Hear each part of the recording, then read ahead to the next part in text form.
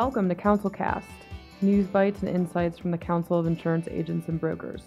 I'm Cheryl Matochik, Senior Vice President of Strategic Resources and Initiatives, and it's a pleasure to have Nick Shalick of Ribbit Capital join me today for a quick update on a lot of the moves and bets they've been making in the insurance technology space. They're a venture capital firm based in the Valley. And Nick, why don't we met back in 2016. We had Nick come out to one of the council's board of directors meetings when we were in San Francisco. And, it would be great to get an update on, the company and what you guys have been up to since we saw you last in 2016. That's great. Thanks, Cheryl. Thanks for having me and for making the time.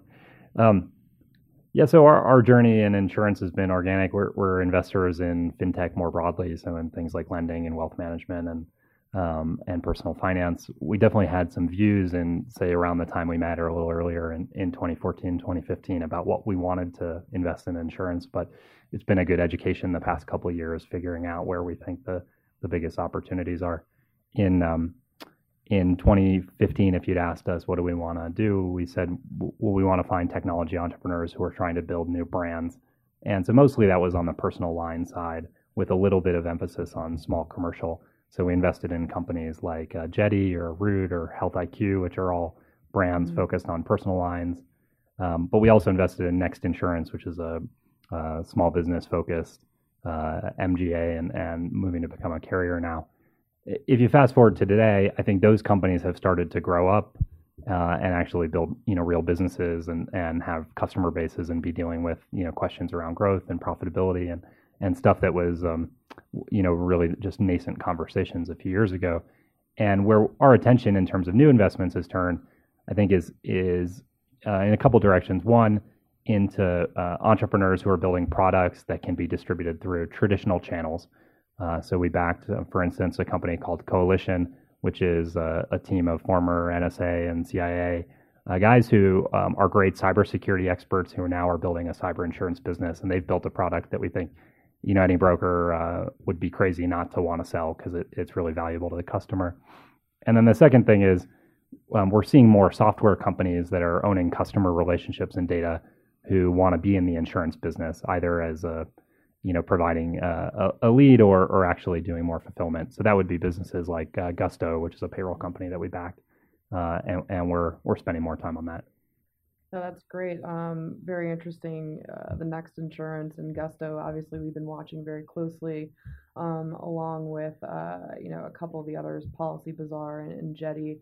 Any updates there that we should be aware of?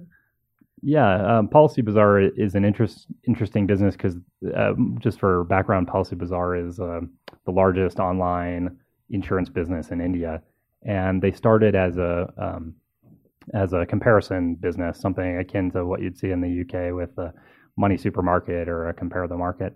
And really, over time, they've gotten kind of deeper and deeper into the value chain. Their carrier partners and reinsurance partners are looking to them to do more of the servicing and claims and even the underwriting. So I think you just see them now, but kind of becoming a brand that a lot of consumers in India are looking to get insurance, to make it fast, to make it low cost and flexible and customized. And Policy Bazaar is a great example of a company where the lines between broker and MGA and carrier are kind of blurring in order to focus on the customer experience. And then, of course, that's all happening in a very fast-growing market in India. And so you have a lot of consumers who have never bought insurance before, and this is the only thing they really know. So I think it's a sort of a portent of what we'll see in the U.S. And that's happening across fintech, where what's being built in China or in India, it's actually sort of leapfrogging what we're doing in the U.S. because they don't have the legacy channels and systems. And so a company like Ant Financial, which is Alibaba's financial arm, right, kind of skyrockets to $150 billion valuation in a short period of time because they figure out how to use modern software and mobile channels to acquire hundreds of millions of customers in a way that you would never think is possible in the U.S. market. Oh, it's helpful. I mean, the other thing I saw a couple weeks ago, I believe, Ribbit Capital announced a new fund. Can you just give us a sort of overview of where you are as a company and what that newest fund is oriented around? Sure. We started in 2012, and since then we've raised 5 funds. This is our 5th fund that we just raised. Um, we Because we're a very thematic firm, we really focus on financial technology globally, and we try to find entrepreneurs who are great technologists who want to build new financial products. Um, the size of our funds, the pace is really driven by the bottom-up opportunity that we see. So there's not a lot of there's not a lot that we're going to do different in the 5th fund than in the 1st fund. We're still looking for the same thing, which is we think there's $18 trillion of market cap that's at risk in the financial services industry globally. Over the next 10 or 20 years, as the world becomes more digital, we'd expect to see the same thing in finance that's happened in media or commerce or other spaces where you see a few $1 billion trade hands, and some of the recipients of that market cap, or some of the winners, will be incumbents who get very serious about technology, but some also will be startups. And all we're trying to do is find the great entrepreneurs who can capture some of that market value shift and be own as much of their companies as we can. So that's what we'll keep doing. There are some smaller things tactically, but thematically it's still the same idea. How do you see some of these companies, trying to grow, thread the needle between growing too fast but not being too slow, and really trying to manage innovation and risk that come hand in hand? As you look and evaluate these companies, where you see the more successful ones that you're making bets on, how are they approaching that? I think the most successful companies that are startups are always going a little faster than they should. And the reason I say that is because in financial services, there are so many things, in any industry, but especially in financial services and insurance, there are so many things that favor the incumbents. You have deep regulatory relationships, you have big balance sheets, you have brands that customers know, $1 billion a year in marketing, for any given large brand, just imprinting that brand in hundreds of millions of customers' brains. So if you're a startup and you want to compete with that, you really have 2 things, or maybe 3 things that you can use to compete. One is you're starting from scratch, so you don't have any legacy systems, legacy channels, legacy technology. 2, you can move faster, you can take more risk, you can iterate faster, and that's really the currency of a lot of our companies. And the 3rd thing is you have access to a different kind of talent that's excited about being part of a technology companies. So a lot of our, we try to back technology entrepreneurs who understand risk and are focused on building regulated companies and what that takes. It's not the same as building a social network, but we would never back an entrepreneur who we thought moved slowly and deliberately. It's the wrong DNA to try to compete in a very competitive world where you have none of the advantages of the incumbents. Right. I figured I'd hazard a guess that would be your answer, but no, that's helpful insight from you, and definitely, our core sort of, audience, obviously, as is the leading commercial insurance brokers in the country. And, they find this perspective very interesting because they're not dealing directly, typically, with venture capital funds or firms every day.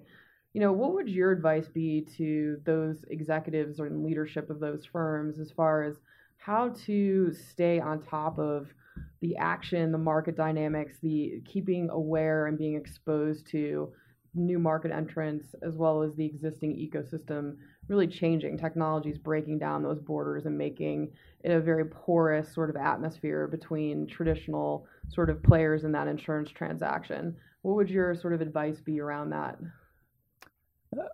Before giving my advice, I guess you probably already know it from this conversation, but it's where starting where my perspective comes from, which is this is really an existential threat. It's this will dramatically change the industry in the next 10 or 20 years, and I see the insurance value chain collapsing over time. You're really going to have who owns the relationship and who owns the risk, and there's not going to be that much in between. So if you take that perspective, it might lead you to pursue some more dramatic conclusions. I think there are 3 things I would recommend.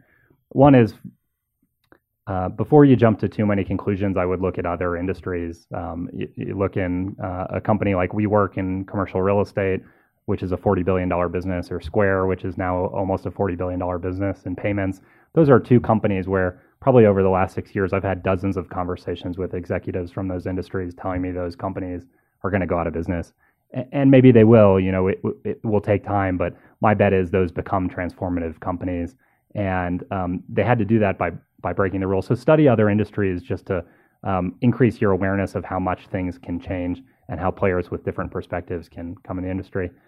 The second is I always recommend find one smaller company to partner with, somebody who moves much faster, and put pressure on your organization to move at that company's pace. So find a startup that you wouldn't normally partner with and partner with them, because it'll make you more aware of your own, the bottlenecks in your own organization, and help you and your team get insight into how you can iterate faster, which, again, I think is where bigger companies can fall down or getting stuck with old assumptions. And the third, and probably the biggest one, is find some way to personally, your executives, your CEO or your executive team, to engage deeply with a couple of startups. Doesn't even have to be in the insurance industry, but if it's in insurance or financial services, that's great. A great way to do that is have the CEO of your company go on the board of a small, fast-moving venture-backed company, because I think that's where you can get real insight. The company can get a lot of value from your perspective, what you know about the industry and relationships, but you can also get a lot of value from seeing how they think about their priorities, how they hire, how they build technology. Yeah, those are excellent 2 points, and certainly we've echoed that in our messaging with member companies. That historically haven't had a lot of interaction with startups, of those being 2 very concrete steps that would really help. Also with the biggest challenge they have, which is sort of creating and implementing that business process implementation piece and trying to integrate it into what they're doing. With so many things going on, right? As you're driving down that highway, there's a million exits of different things coming at you, and trying to make sure that you're sort of staying ahead of the curve with this stuff, but also tending to the core business. So those are great comments. I think the important thing is it's not something to monitor. If you sit from the outside, or you set up a venture group or a strategy group to watch it, that's actually, you don't get the insight that you need. You have to be in the arena and engage, whether it's through partnerships or being on a board or investing in a meaningful way, and it has to go all the way to the top, because the change to transform a company that's been doing business one way very successfully for a long time into a business that's very successful in a new world, you really have to see it at its foundational level. That's why a company in the financial services space that I think is doing this well is Goldman Sachs, and if you look at half of their job openings globally, they're for engineering, and that's thousands of jobs.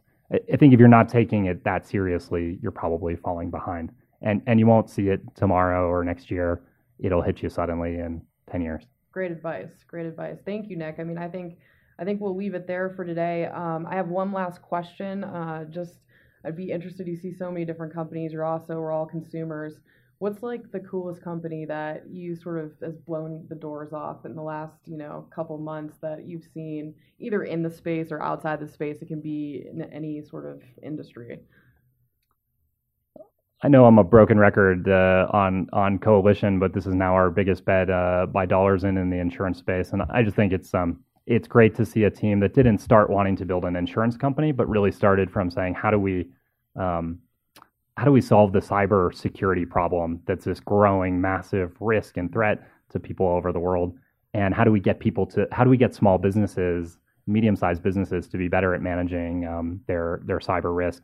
And Coalition then sort of worked their way towards saying, hey, insurance is an important part of the solution. But just the quality of the technology and service that they bring is really something different, something you don't see in financial services or insurance all the time.